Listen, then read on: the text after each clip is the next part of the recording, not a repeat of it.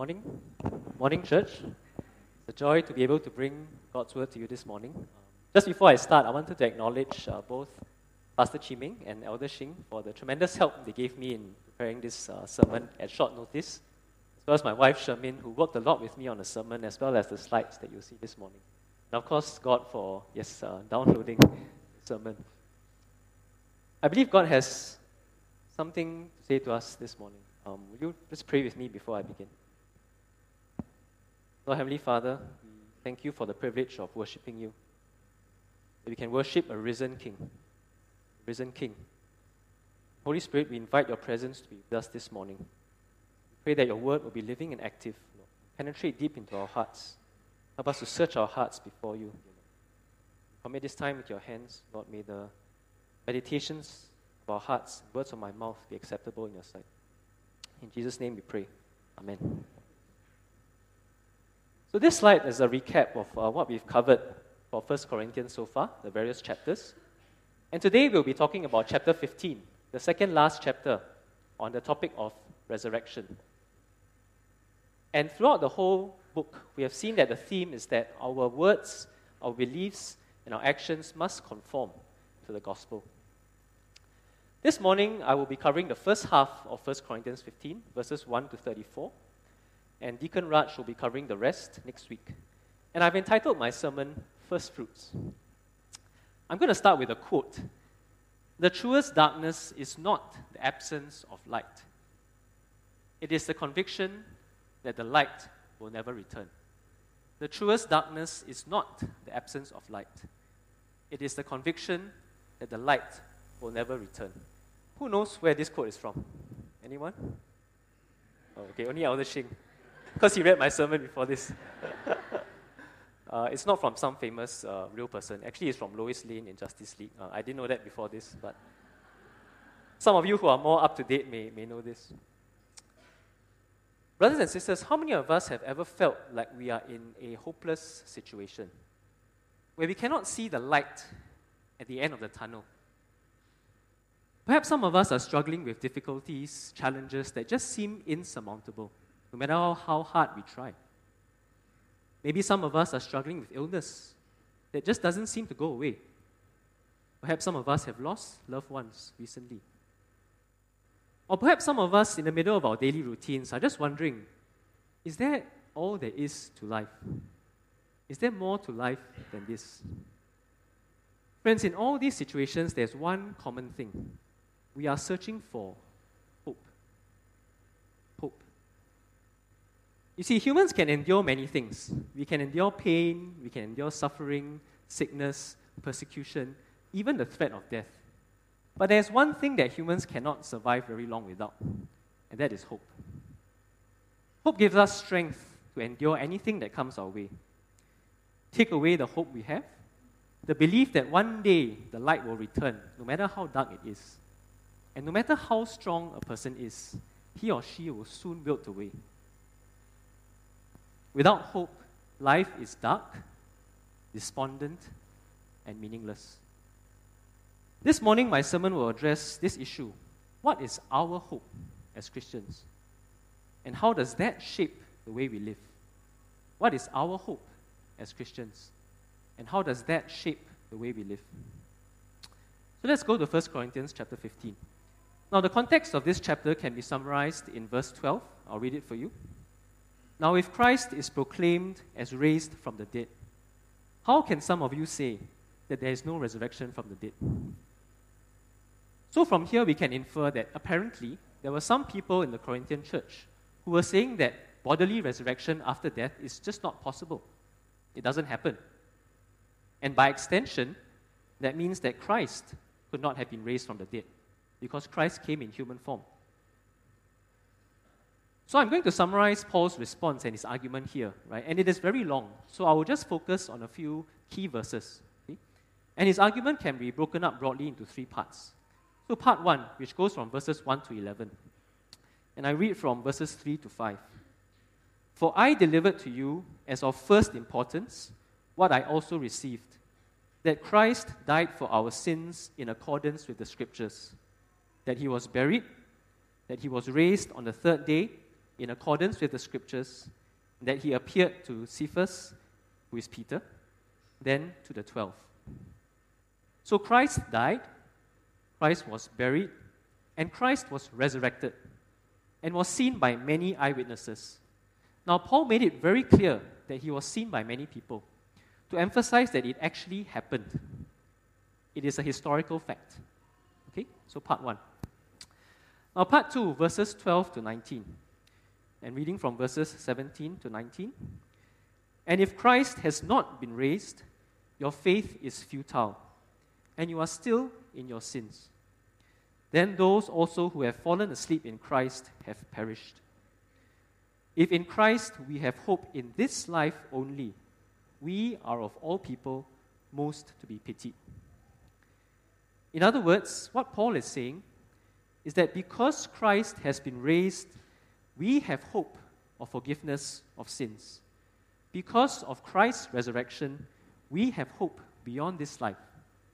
Right? So that's part 2. And part 3, verses 20 to 28. And I read from verses 22 to 24. For as in Adam all die, so also in Christ shall all be made alive. But each in his own order. Christ the firstfruits, then at his coming, those who belong to Christ. Then comes the end, when he delivers the kingdom to God, the Father, after destroying every rule and every authority and power. So here Paul delivers the punchline, right, the climax of his argument. He says, not only has Christ been raised, but one day we too will be resurrected when Christ comes again through him. Right? Not only has Christ been raised, one day we too will be resurrected when Christ comes again. And then the glorious end will come, the day we look forward to, when Christ defeats all his enemies and he reigns over all. Right? So to summarize the 3 points, right? 1, Christ died, was buried, and was resurrected and seen by many eyewitnesses. Okay? Point 2, because Christ has been raised, we have hope of forgiveness of sins. And point 3, one day we will be resurrected too when Christ comes again, and he will reign as king over all. Friends, these are very important truths to us. We cannot understate them. Right? These are fundamental to our Christian faith. We need to be fully convinced of them, not just in our heads, but also in our hearts and in our souls. Right? They are the foundation on which we stand upon. I asked at the beginning, what is our hope as Christians? The Christian hope is the certainty of our resurrection. We have a better future beyond death, and it is eternal. It is not just wishful thinking. It is a certainty because of Christ's resurrection. Our eternal fate is tied to Christ who has been raised. That is our Christian hope. Now, but some of you may be thinking to yourself, we are already quite familiar with this, right? We have heard it many times before. Okay? It is what we confessed at our baptism for those of us who have been baptized. We believe in it, right? So does that mean that, okay, sermon over, we'll see you next week, right? Is there more to it than this? There's this saying, don't miss the forest for the trees. Don't miss the forest for the trees. Paul may have been addressing a very specific issue in the Corinthian church. Right? Some people who thought that resurrection was not possible. But we should not miss the bigger picture he is pointing to. What is this bigger picture? Friends, we are in the middle of a grand cosmic story of what God is doing in this world. We are in the middle of a grand cosmic story of what God is doing in this world. And the key to understanding this story is this word that appears in today's passage, first fruits. First fruits. Verse 20, but in fact Christ has been raised from the dead, the first fruits of those who have fallen asleep. This word is like, the secret code word that helps you to crack the mystery. Right? It's the key that helps you to unlock the door, to understand this bigger story. Right? So what are first fruits? First fruits are the first agricultural produce of a season, right? Especially when given as an offering to God, right? So the first fruits that come from the ground, right? And we offer it to God. But to understand this fully, we have to understand the Jewish background that Paul came from and he was referring to. And in particular, we need to understand Israel's festivals. Israel's festivals. So in the Old Testament, in the book of Leviticus, chapter 23, the Lord prescribes a series of national festivals that Israel has to observe in the Promised Land. Right? And in the interest of time, I will just describe them briefly. Right? So there are 6 of them. The first is Passover. Okay? Passover, some of us may already be familiar with. Right? On this day, they remember how God delivered Israel from Egypt. And if you remember, in Egypt, the Israelites smeared the blood of a lamb over their doorposts. Right? And that night, when the angel of death came, he passed over the Israelite homes and instead struck the firstborn of the Egyptians. Right? And after that, God delivered Israel from Egypt. Right? So they commemorate this day to remember what God did in delivering them from Egypt. Right? So that's Passover, the first festival of the year. Now after that is the Feast of First Fruits. Right? This happens the first day after the first Sabbath after Passover. Okay? The first day after the first Sabbath after Passover. And what happens on this day? They present the sheaf of the first barley harvest. Okay, so the first fruits of the barley harvest, they present that to God as an offering to give thanks. Okay, so that's the Feast of First Fruits. And then there's the Feast of Weeks. So the Feast of Weeks comes 50 days after the Feast of First Fruits. Okay, 50 days after the Feast of First Fruits. What happens then? They offer the first fruits of the wheat harvest, right? Previously it was barley, here it is wheat, right? And they use the wheat, they bake bread, right? Fresh loaves, and they offer it to God, okay? Among other offerings. Feast of Weeks. And then there's another 3 festivals that occur later in the year. This is in the 7th month, right? The first, the Feast of Trumpets. This is a day when trumpets are blown over the land and the people rest.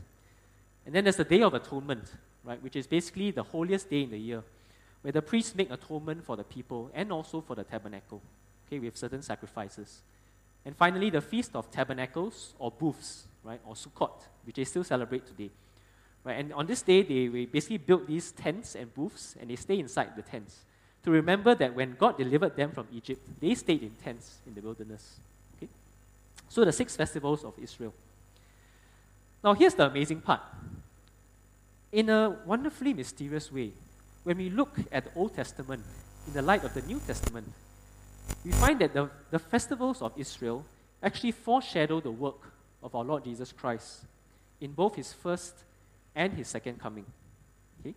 So first of all, Passover. We know that Jesus Christ is our Passover lamb.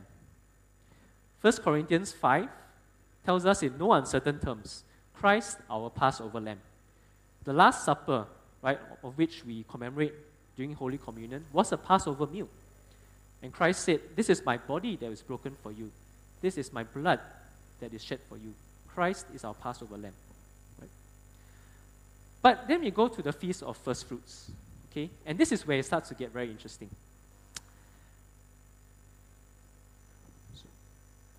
In the Gospels, all 4 Gospels, Matthew, Mark, Luke, and John, when they record Jesus' resurrection, they all say the exact same thing.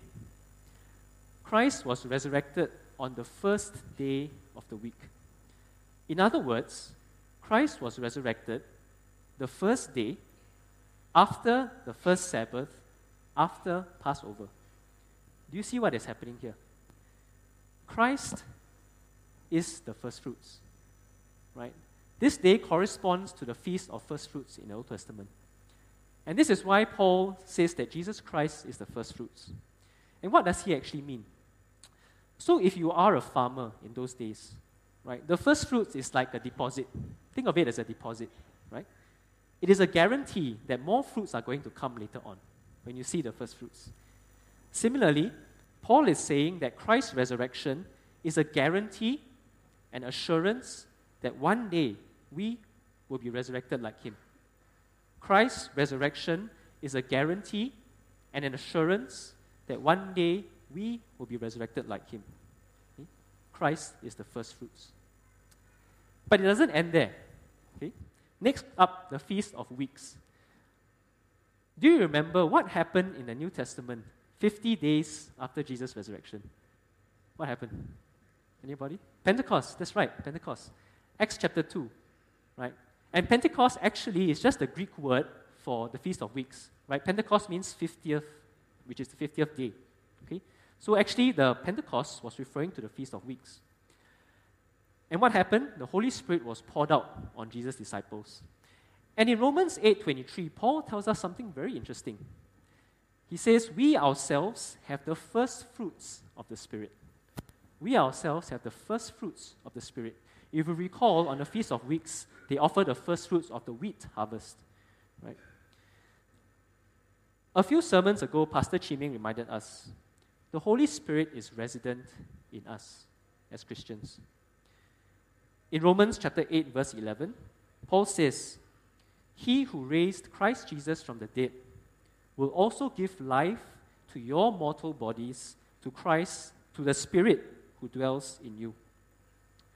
So friends, in a sense, our bodies are already dead because of sin. But the Holy Spirit gives us new life. It is like a foretaste of our resurrection life, a foretaste of our resurrection body. And that is why Paul describes it as we have the first fruits of the Spirit. Okay? So the first three festivals they foreshadow Christ's first coming. I don't have time today to talk about the next three, except to briefly say that they foreshadow Jesus' second coming. Okay? Jesus' second coming, right? His return, right? The final judgment, the new creation, when God dwells with humanity. And where are we now today? PPH, right? 2019. Where are we? We are here, right? We are in the in-between. We are living in the in-between period between Jesus' first coming and his second coming, right? We look back and we remember what Christ has done in his first coming, his death, his resurrection, and the coming of the Holy Spirit. And we look forward to his return, right? And so we are part now of this grand cosmic story of what God is doing in this world, right? The history of salvation, the story that is yet to come to its completion. So two important points to remember, if nothing else, from today. Christ's resurrection is the first fruits. It is a guarantee, right, a deposit of our future resurrection. And second, we have the first fruits of the Holy Spirit, a foretaste of our resurrection body. We can be certain of our future resurrection because our faith is tied to Christ, the first fruits. We have the first fruits of the Holy Spirit. And we know that this is all part of God's cosmic plan from the very beginning to the end. This is our Christian hope. But some of you may still be wondering, yeah, this is really nice to know, right? This is really interesting. This is very comforting. But so what? Actually, all I can do is just wait, Lord. Right? Just wait. All I can do is just to wait for Christ to come again. Right? In the Gospel of Matthew, chapter 24, our Lord Jesus talks about his return one day. And he says on that day, no one knows, not even himself, only the Father knows. And then in the next chapter, 25, he tells us a very interesting parable, right? The parable of the talents, the parable of the talents. A master goes away on a long journey, right? And he calls his 3 servants to himself. He entrusts them with a certain number of talents or money in those days, right? According to their ability. Now the first servant immediately goes, takes that money, right? And he invests it, he trades with it, right? And he gains an equivalent amount in return. So he has doubled his master's money for him. Likewise, the second servant does the same. He takes his money, goes and invests it, and he gets an equivalent amount in return. But the third servant is different, if you recall. He takes his money, he digs a hole in the ground and he buries it, right? So that it will be safe there until his master comes back. Now, there are many things that we can learn from this very interesting parable. But this morning, I just want to focus on one aspect. All 3 servants knew that the master will return one day. all three servants knew that the master would return one day, but they acted differently. Two of them took what the master had given to them and invested it. The third one, just wait, Lord. Just wait, Lord. Right? Just wait till he comes back. Friends, there's an object lesson for us here today. The knowledge of Christ's resurrection and his impending return does not make us passive. It does not make us just wait, Lord.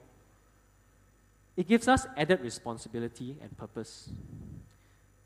Friends, this hope that we have in Christ does not make us passive passengers. It transforms us into purposeful participants.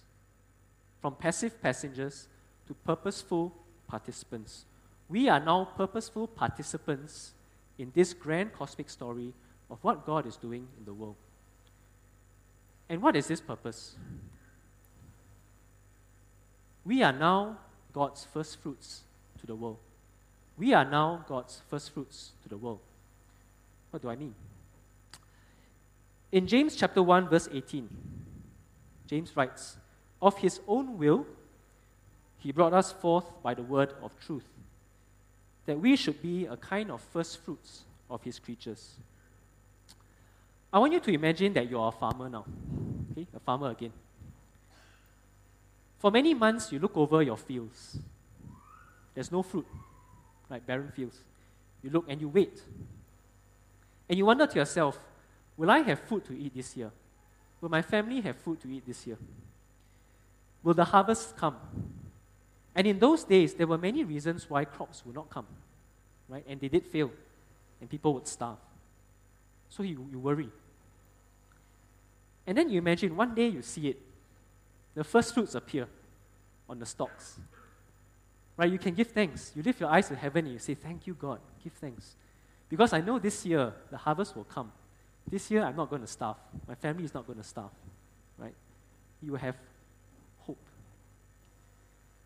Friends, because we are certain of our resurrection, we can live as people with hope. We can live as people with hope. And when others see us, they will see that hope in our lives. They will see it for themselves. And they will want to know that hope for themselves. And this, I think, is the main takeaway from today's message. We must live as people with hope. Our purpose is to live as people with hope. And we offer hope to a world that is desperately searching for it. Well, what does it mean to live as people with hope? Right. So let's return to 1 Corinthians 15, the last part of it, verses 31 to 34, where Paul gives us some instructions for living. Okay, and let me read it for you. "I protest, brothers, by my pride in you, which I have in Christ Jesus our Lord. I die every day. What do I gain? If humanly speaking, I fought with beasts at Ephesus. If the dead are not raised, let us eat and drink, for tomorrow we die. Do not be deceived. Bad company ruins good morals. Wake up for your drunken stupor, as is right, and do not go on sinning. For some have no knowledge of God. I say this to your shame." So reflecting on these verses, I would like to suggest 3 ways in which we can live as people with hope. Right? And they can be summarized in 3 P's. Perspective, pluckiness, and purity. Right? Perspective, pluckiness, and purity. So first, perspective.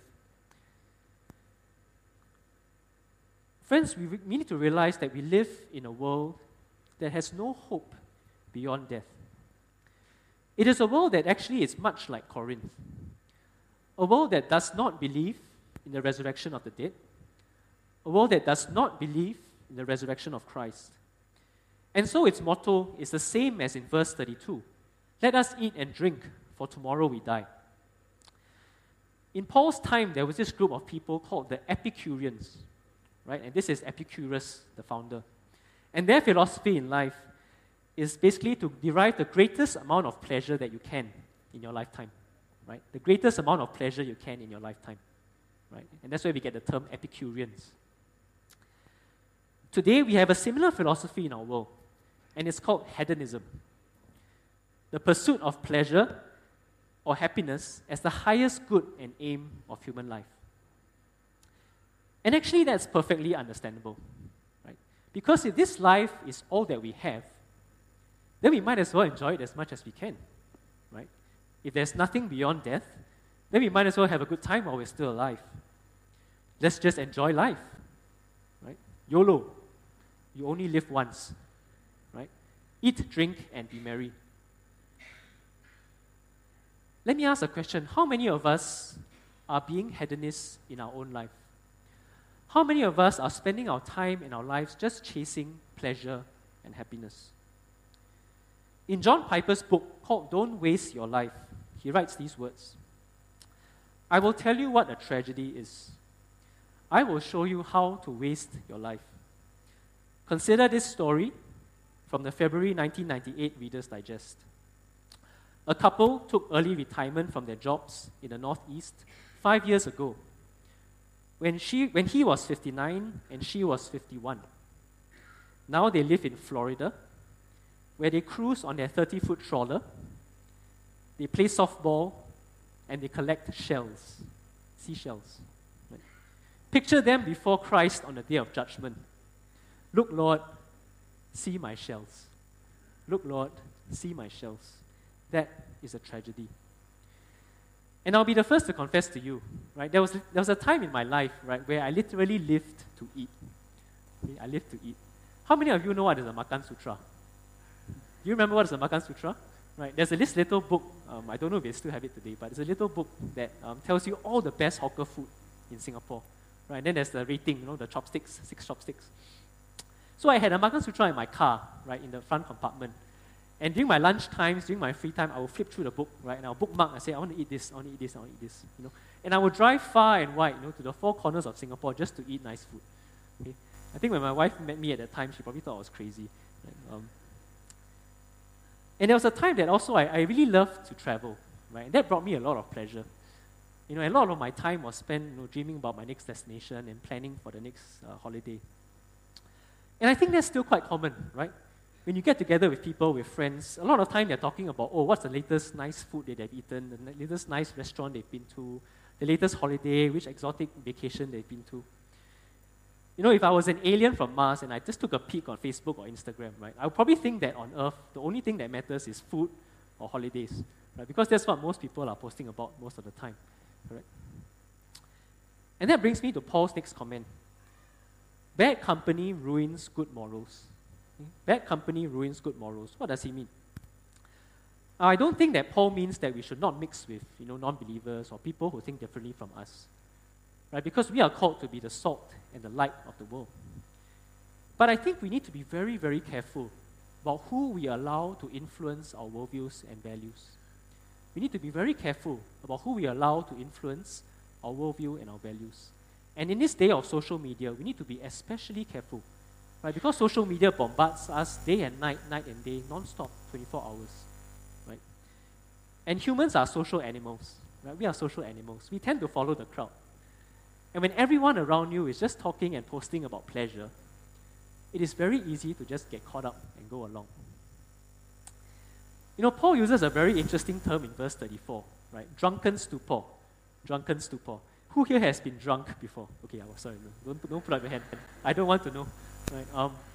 What happens when you drink alcohol? Okay, at first it feels really good, right? You feel a bit happy. Your brain starts to relax. Your body loosens up, right? But what happens when you drink more and more, and you drink too much? Your brain starts to slow, right? It starts to get numb. You start to say things that you don't mean, right? You do things that you don't understand, right? Friends, it's just like that with pleasure as well. When we first have pleasure, it feels really good, right? We enjoy it. But as you indulge more of it, you start to get numb, right? You need more and more of it, and yet you enjoy it less and less.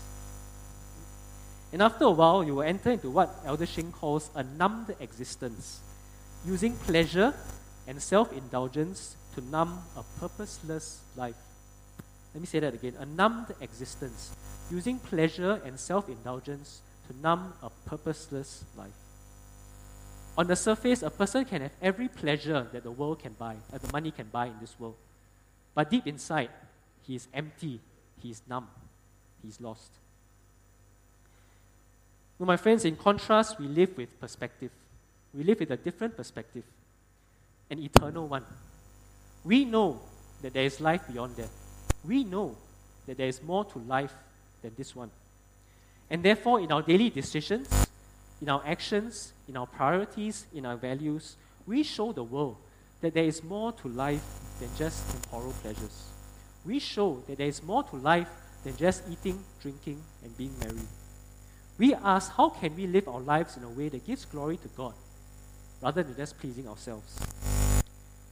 And living with this perspective gives us a joy that pleasure can never bring. It is a true and lasting joy.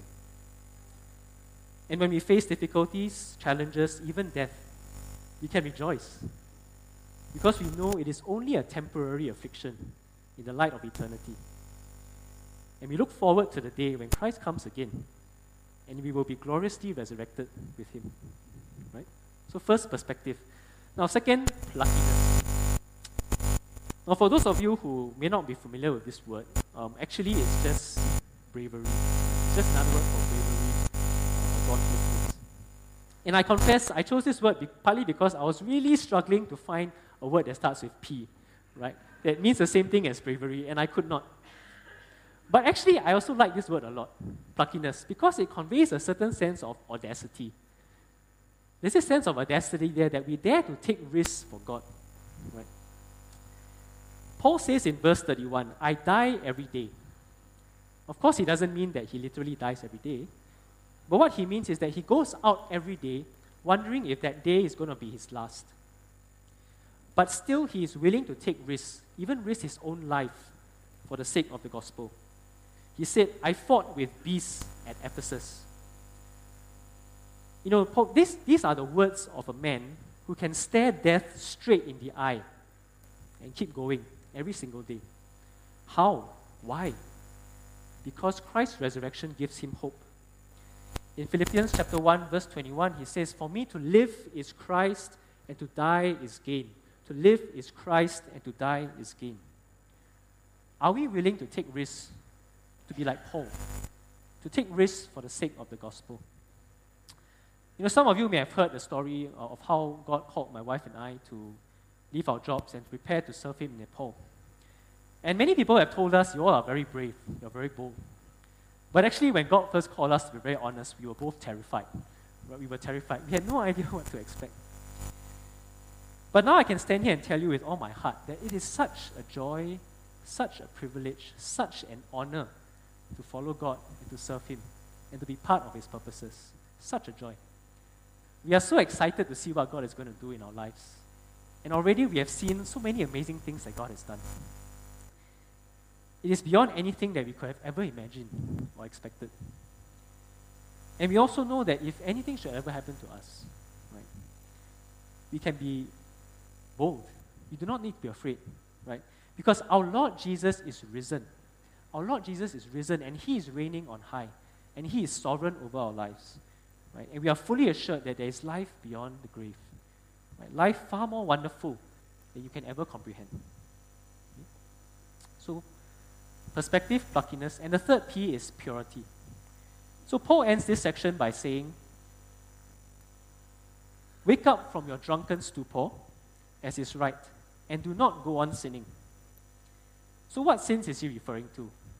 Actually, we already know the answer, right? Because actually the whole of 1 Corinthians has been telling us, right? Sins like pride, conceit, divisions in the church, sexual immorality, idolatry, gluttony, etc. Right? We've studied it over the past few months. Our beliefs and actions must be conformed to the gospel of Christ. But you know, friends, God knows that we all struggle with holiness and purity. We all struggle, right? And we stumble and we fall. God knows that we so often fall short. But the good news is this. We have the first fruits of the Holy Spirit. the Holy Spirit dwells within us. And because we have the first fruits of the Holy Spirit, our lives can then demonstrate the fruit of the Spirit. I read to you from Galatians chapter 5, verse 16 to 25. But I say, walk by the Spirit, and you will not gratify the desires of the flesh.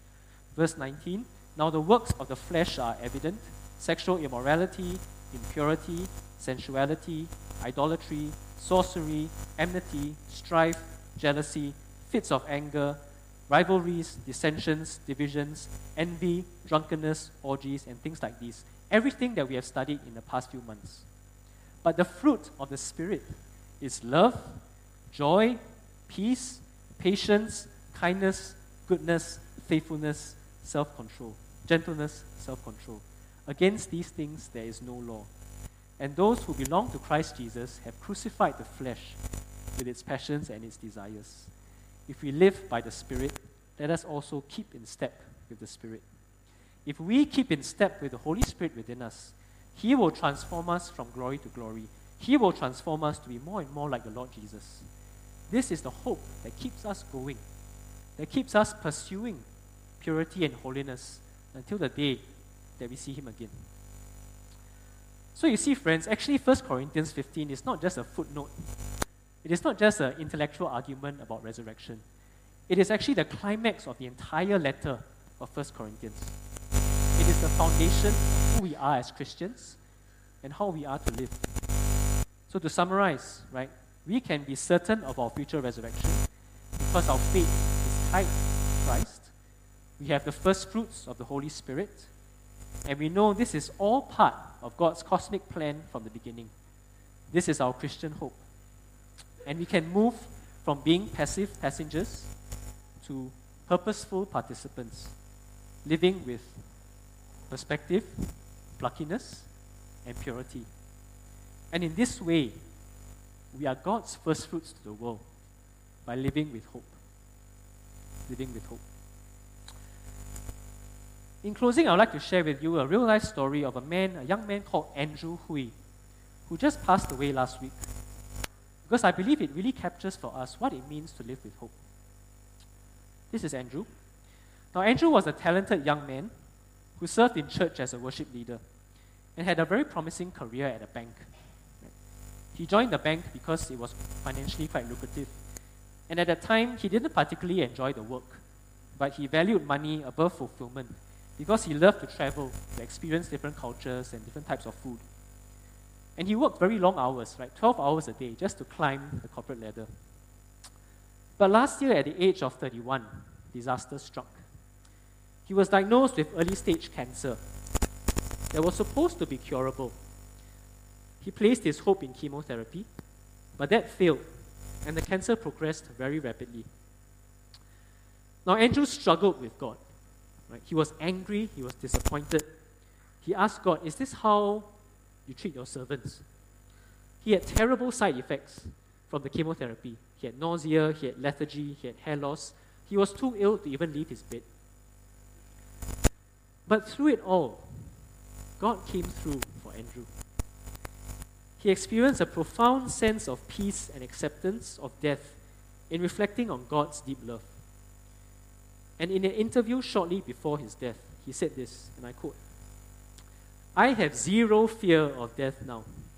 When I close my eyes for the last time, I am more certain about being with Him than I can have in boarding a plane and being assured of reaching my destination." He spoke of a stingless death. A stingless death. Wow. Before his death, his overwhelming desire was to share the gospel with his loved ones. And he said, "I want to share this peace that I have with them, so that when they come to the end of their lives, which can happen anytime, they would know of a peace that money or toil or relationships or health or wealth cannot bring." Andrew returned home to the Lord on 31st of August this year, just 1 week ago.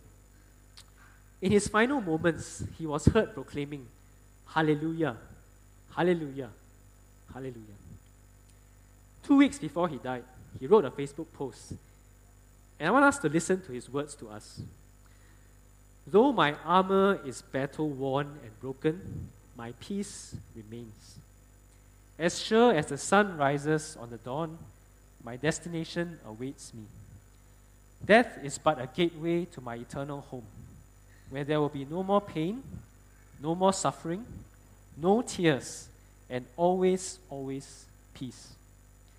I will be waiting for all of you with the widest smile to hear all your stories and adventures in life.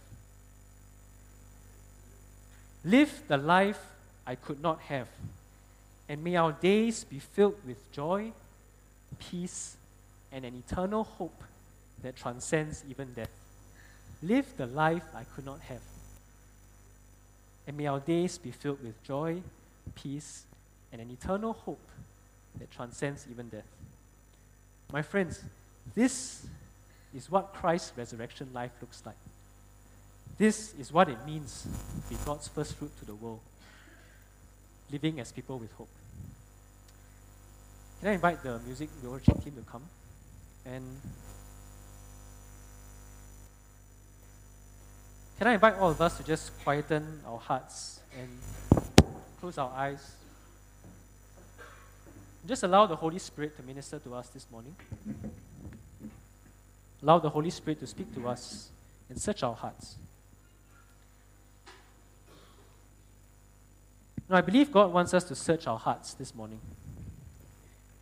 And I would like to leave some time for us to just respond to Him in whatever way that He may be calling us to.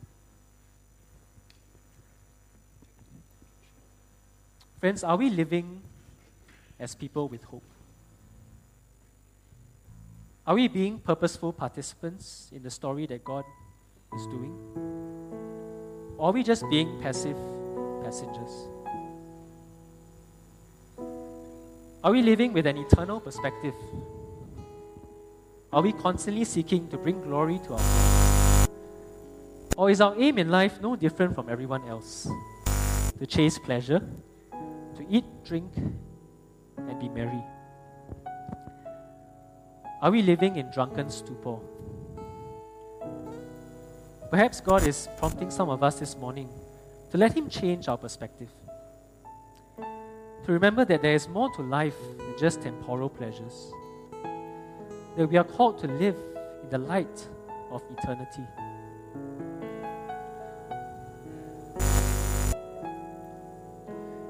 Do we dare to take risks for God? To fulfill His purposes for our life? Or are we just playing it safe? Perhaps God is calling us this morning to take a small step of faith, however small, to take some risk for Him, trusting that He is sovereign over our lives. Are we still living in sin? Are our lives and our actions conform to the gospel? Friends, the good news is that when we come to Him in repentance, with a broken and a contrite spirit, He is faithful to forgive our sins. Let us confess our sins to Him. Allow the Holy Spirit to cleanse us from all unrighteousness, to fill us and transform us more and more into Christ-likeness, that we may reflect His image to the world as His holy people.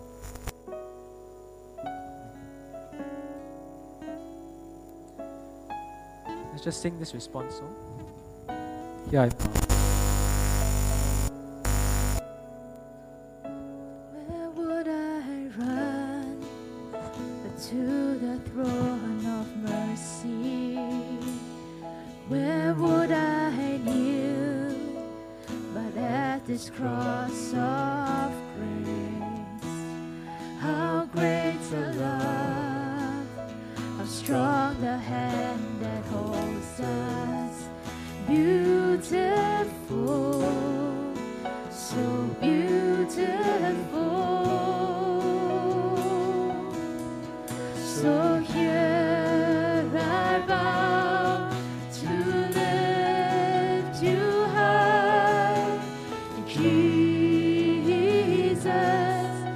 be glorified in all things. For all my life